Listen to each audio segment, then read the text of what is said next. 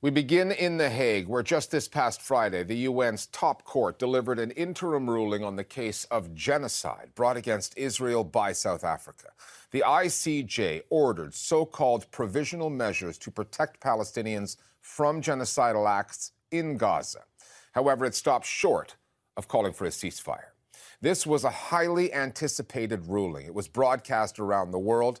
The ICJ's rulings are legally binding. However, they can be difficult to enforce, especially while Israel enjoys the protection of the United States at the UN Security Council, where the U.S. has the power to veto. However, there is no doubt that the ruling did not go Israel's way. The court has found a plausible risk that genocide is occurring or could occur, and that will be difficult for the Israeli government to shrug off, try as it might. Now, this news coming when it did on a Friday afternoon, very late in our production schedule, means that we haven't had time to fully examine the legal implications. But Tariq Nafi has been following the coverage, and he joins me now. What are the initial repercussions that you're seeing out there? Well, a lot was at stake here, Richard, not just for Palestinians who are being killed and starved by Israel en masse, but also for the credibility of the international legal order. This may be the most politically divisive case ever brought before The Hague. Could and should the court have gone further in explicitly ordering a ceasefire? Many will say yes, absolutely. But does the ICJ's decision effectively amount to the same thing? That's the interpretation of South Africa's foreign minister. I believe that in exercising the order, there would have to be a ceasefire. Without it, the order doesn't actually work.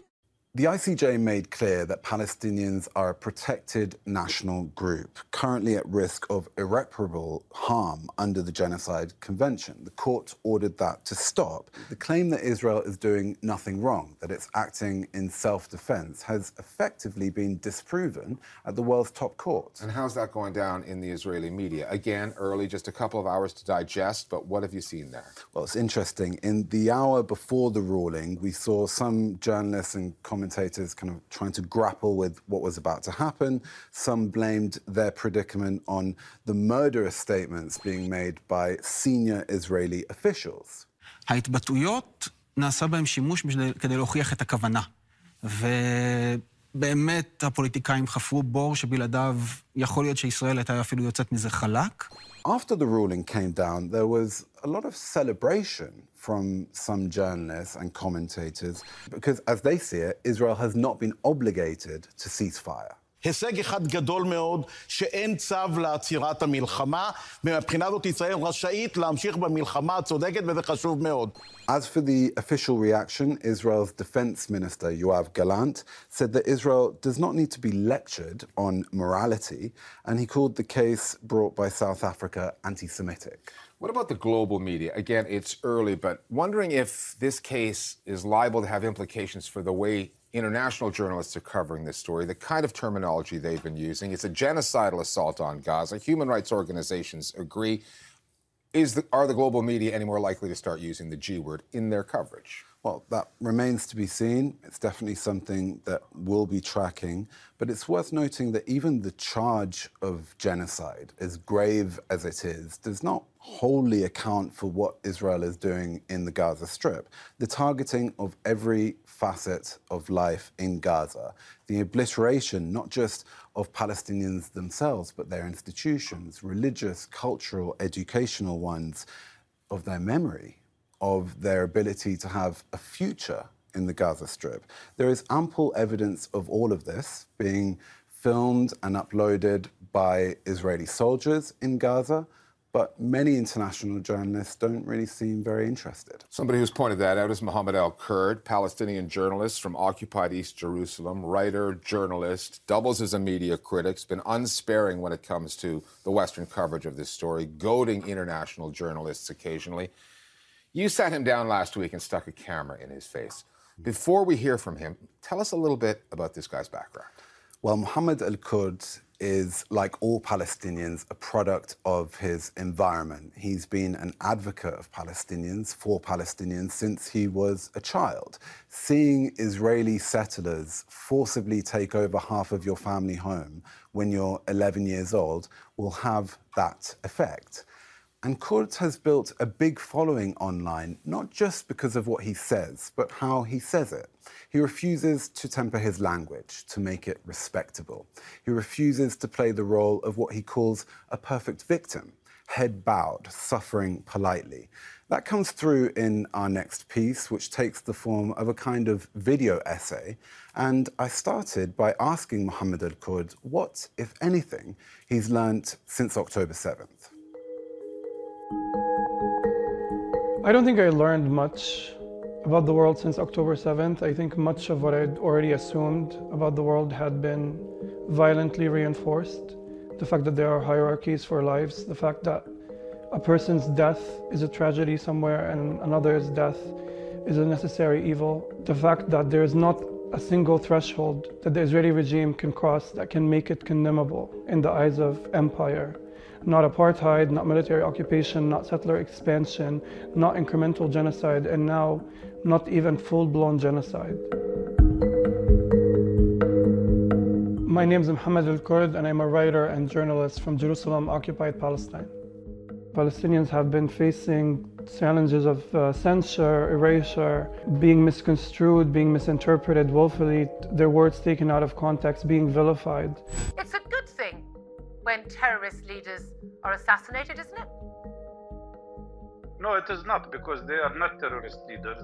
But I think in recent months, the approach has been a lot more unabashed and a lot more unapologetic, because this whole framework is racist. This is a genocide happening in front of our eyes. That word is, as you know, incredibly emotive, and the Israelis, as you know, will be saying that they are targeting Hamas only, that they don't target civilians. That's simply not the truth, unfortunately. This phenomenon that Palestinian words are misconstrued or placed out of context is not by chance, it is by design. And it's meant, ultimately, primarily, to distract from the tangible, systemic, institutional violence taking place on the ground. There is right now in Palestine a soldier berating someone, a soldier beating someone, a soldier most likely shooting at someone. There are bombs being dropped over the heads of Palestinians, and yet the conversations in the West are largely steered by abstractions and hypotheticals about words and language. There is no way you can sit there and not condemn the actions of Hamas. Est-ce que vous condamnez l'attaque du Hamas contre Israël? Will you now take the opportunity to condemn what Hamas did on October the 7th? I only ask you one more time. We must refuse to engage these kinds of discursive loops that are meant to distract from the bombs being dropped, from the occupation being financed, from the literal genocide taking place against our people. Driving into Gaza with the Israeli forces. Palestinians are not asking journalists to do us any favor. We're simply asking them to do their jobs. The purpose of this profession is to tell the truth. And the facts on the ground are so clear. The asymmetry of power is so staggering. It simply cannot be misunderstood. So to fabricate nuance, to create layers that do not exist in reality, it's not just spinelessness, it's complicity. Admiral, how are you? I hear a lot from journalists who are working within mainstream institutions who say they wish they could do better, how they see things that are racist, that are anti-Palestinian, how they want to speak up against their bosses. And they tell me that they're afraid of repercussions, be it losing a paycheck or losing a reputation or being smeared as a bigot or whatnot. And I think at a certain point you just have to acknowledge that your life is not worth more than the lives of the people you're reporting on. And you must act accordingly. We all talk about having more representation in the newsroom, and this is the time for this. This is the time to call out your boss for casual racism. This is the time to refuse pernicious media framings, like calling things Israel-Hamas war when one side is a massive nuclear state and the other is a militant group. Now is the time to refuse passive voice, war crime denialism, fact omission. Now is the time to disrupt racism in the workroom, to strike. Now is the time to become a whistleblower or to work with a whistleblower. This is the time for transformation. We tell ourselves time and time again that we are going to go into these institutions, that we are going to change things from the inside, and we pander and we get pandered to, and we take the microaggressions and we take the casual racism and we say, okay, once I make more money, once I have enough safety and security, once I establish enough of a friendly rapport with this boss or that manager, then I can speak up. And then years down the line, you realize that this bright-eyed journalism student no longer exists, and you are just as complicit as the media organizations that you once denounced. It's not enough for us to be well-meaning. You cannot be well-meaning and also not say something about lies being printed in the press. This makes you a partner in crime. I cannot overstate this. This partnership, the Israeli regime would not and could not operate the way it does today if it weren't for the constant coddling of the mainstream media. As we're getting into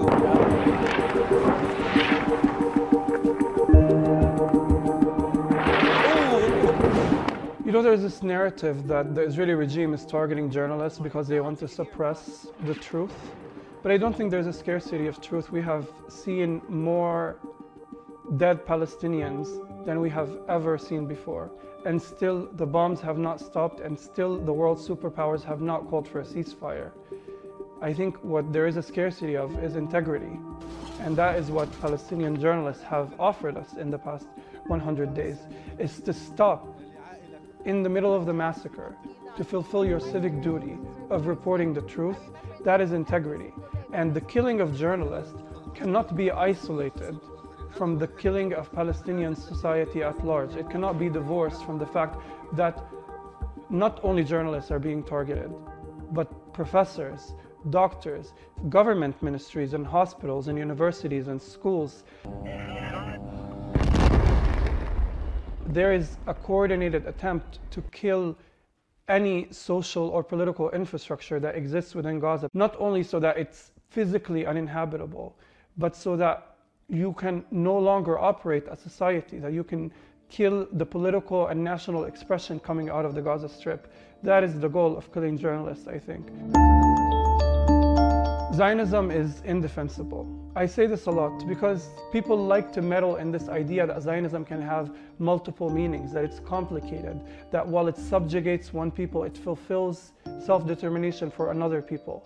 We must reject all of this because Zionism can only be defined by the crimes, by the actions it practices today in reality. There can be no double meaning beyond the material reality that it gives us. Right? You cannot talk about what's happening in Gaza today without naming the culprit, and the culprit is Zionism. Those are the principles of Zionism, not the romantic orations of people today. The facts on the ground speak for themselves. We must denounce any political ideology that elevates one people over another. In today's world, it is unfathomable that you defend anti-black racism or white supremacy or misogyny. It is unfathomable, and yet we have these debates and hypotheticals about whether Zionism is defendable, whether Zionism is viable, whether there can be nuance to Zionism. In storytelling, you're not supposed to leave the reader too anguished. So when we're talking about Gaza or Palestine, the tendency is that you end the story with talking about Palestinian people's resilience or generosity, love for life, love for one another. Oftentimes it's actually quite hard not to talk about these things. Palestinians in Gaza have been teaching us lessons in humanity. But I worry that this tendency to talk about our resilience is not about the Palestinian in Gaza, but it's about the consumer of the news. It's about me looking at these people, seeing that, yes, they are under the barrage of rockets, but they are able to keep the faith. And that makes me relax a bit. That makes me a bit complacent. It makes me feel like, khalas, God is with them, they're strong, they keep their spirits high, I don't need to do much. And it's beautiful, it's very beautiful to see Palestinians smiling in front of the camera, even as the massacre withstands. But I think what's more beautiful is the urgency that all of this has inspired. Our refusal to normalize massacres as business as usual is a lot more beautiful than singing the praises of resilience. I think Palestinians are a bit more stubborn than resilient. You know, we refuse to die. We refuse to submit. We say death over indignity. And Palestinians in Gaza have shown us this. Not only do they have the right to live, but they have the right to contempt. They have the right to feel angry, the right to fury, the right to not want to forgive, not want to be graceful, not want to be perfect victims. This is important, especially against the backdrop of a media landscape that says that the only Palestinian that should be interviewed is the docile Palestinian, is the defanged Palestinian, is the Palestinian who is willing to forgive his murderers. And I think that is absolutely dehumanizing. We humanize Palestinians by acknowledging that they, like everybody else in the world, have the right not only to hope and joy and resilience and forgiveness and grace, but also the right to contempt and anger and fury. The moral of the story here isn't that Palestinians are superior beings who are able to be kind and generous even amid destruction. If you ask me, this is about the humankind. This is about whether humanity can fail or succeed, because I know it. I know that in 10 years and 20 years' time, there's going to be all kinds of conclusions drawn about what's happening today. And people are going to say, if I were alive during that time, and if I had power during that time, well, we are alive today and we have power now, and there's something we can do about it. Turning now to a major story out of India. The long-anticipated, deeply contentious consecration of a Hindu temple this past week involving Prime Minister Narendra Modi. For almost 500 years, the site was home to a mosque, which was demolished by Hindu rioters back in the early 90s. Modi's party, the BJP, has long been agitating for the mosque to be replaced by a temple to the god Ram, who many Hindus believe was born at that same site. The timing of this is no coincidence. There's an election just around the corner. However, the inauguration flies in the face of Indian secularism, which is supposed to be constitutionally protected.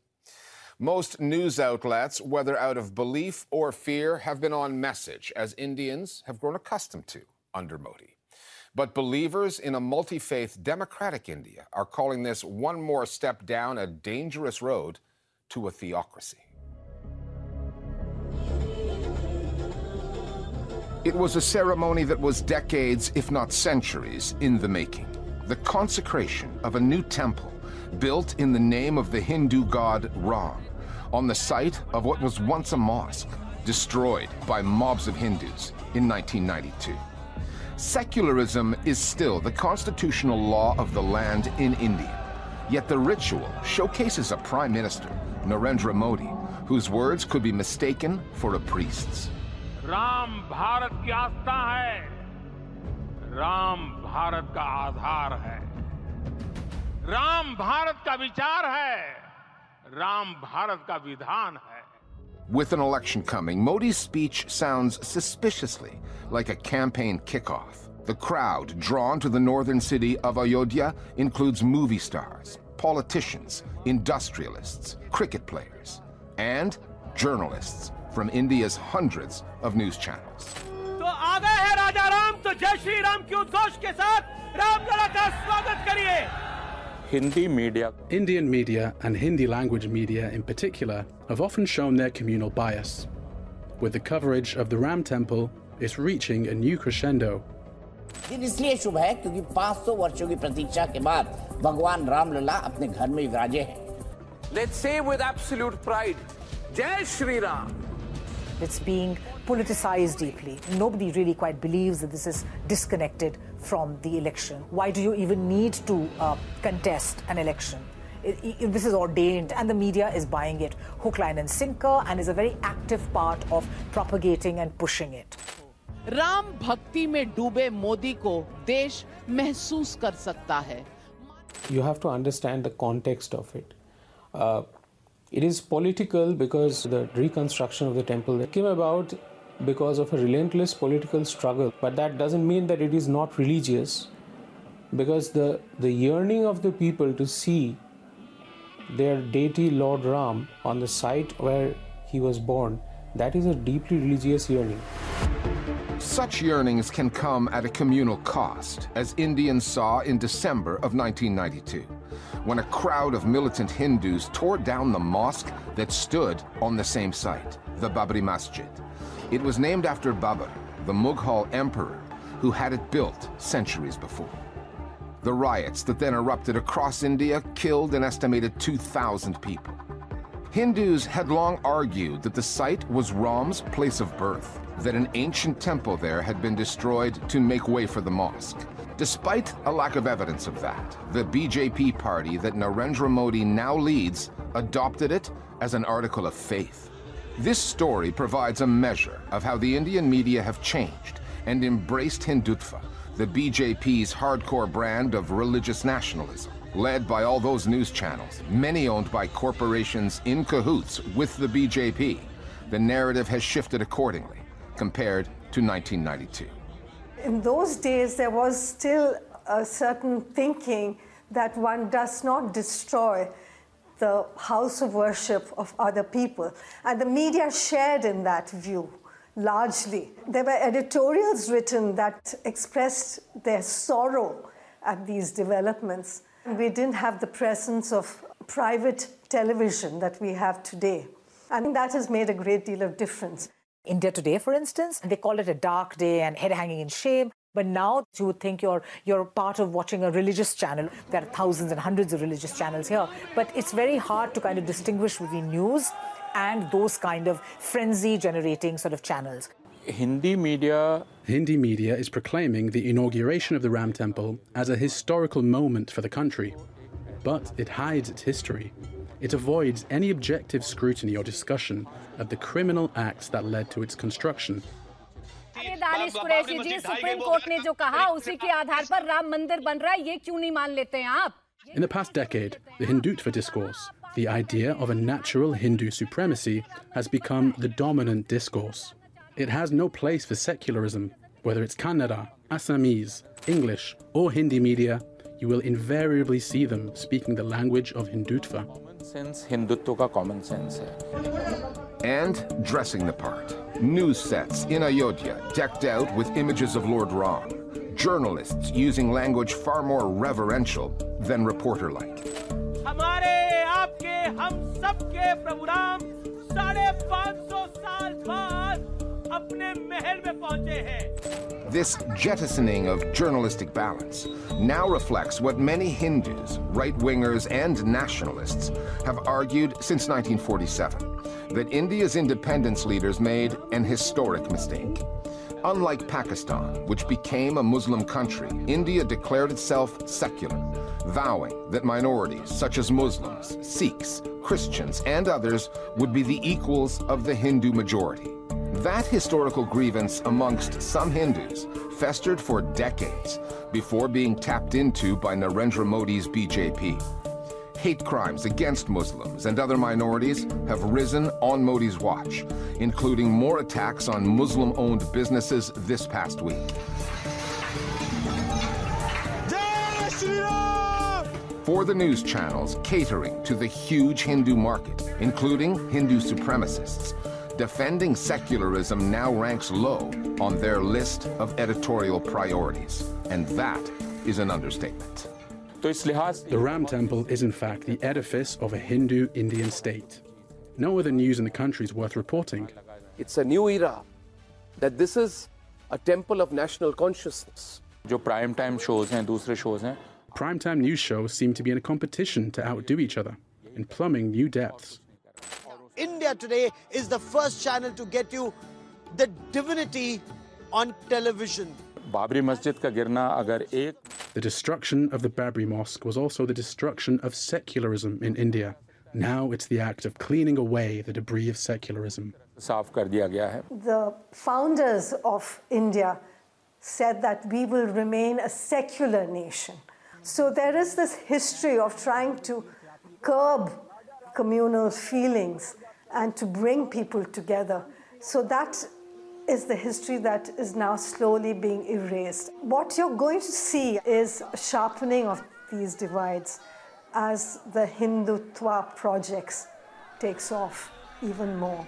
And that's the worry.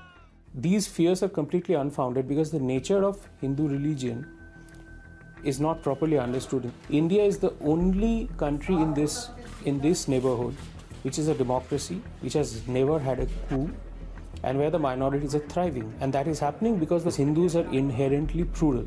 India is not a Hindu theocratic state. On the contrary, India is an aspirational state. There's also the timing, the electoral factor, and the otherwise inexplicable rush to consecrate a temple that's still being built. India's opposition parties, an anti-BJP coalition that includes the Congress party's Rahul Gandhi, boycotted the consecration, calling it politicized, unworthy of a secular India. They too are campaigning in an election that is yet to be called, by marching across India, encountering voters. What they are not attracting are audiences. In a media space that is ever faithful to the BJP, they cannot compete with Narendra Modi at the best of times, let alone when Modi has Lord Ram at his side, if not on it. The biggest opposition leader, Rahul Gandhi, is drawing large crowds, but the story's getting buried in an obscure corner inside the newspaper. Every front page has stories poring over every detail of the temple. Where is this taking the country? We were promised an India that was egalitarian and diverse, a land where everyone could live in peace. That dream of India seems to be over. And the imagery around it kind of takes Mr. Modi as beyond politics. He's imbued in this hierarchy of the gods. The media's participation, a lot of it is because they're being forced to do it, they're terrified of the government, but we must not discount those parts of the media who are completely willing participants in the propagandizing of this whole idea and pushing it forward. What we are seeing is a mediatization of politics and a politicization of the media, and they go hand in hand. It's very difficult to, in fact, disentangle them. I believe the temple consecration is the beginning of a new chapter in Indian history. And finally, this past Friday, just 4 days after the consecration in Ayodhya, was Republic Day in India. It's a national holiday that marks the adoption of the Constitution back in 1950.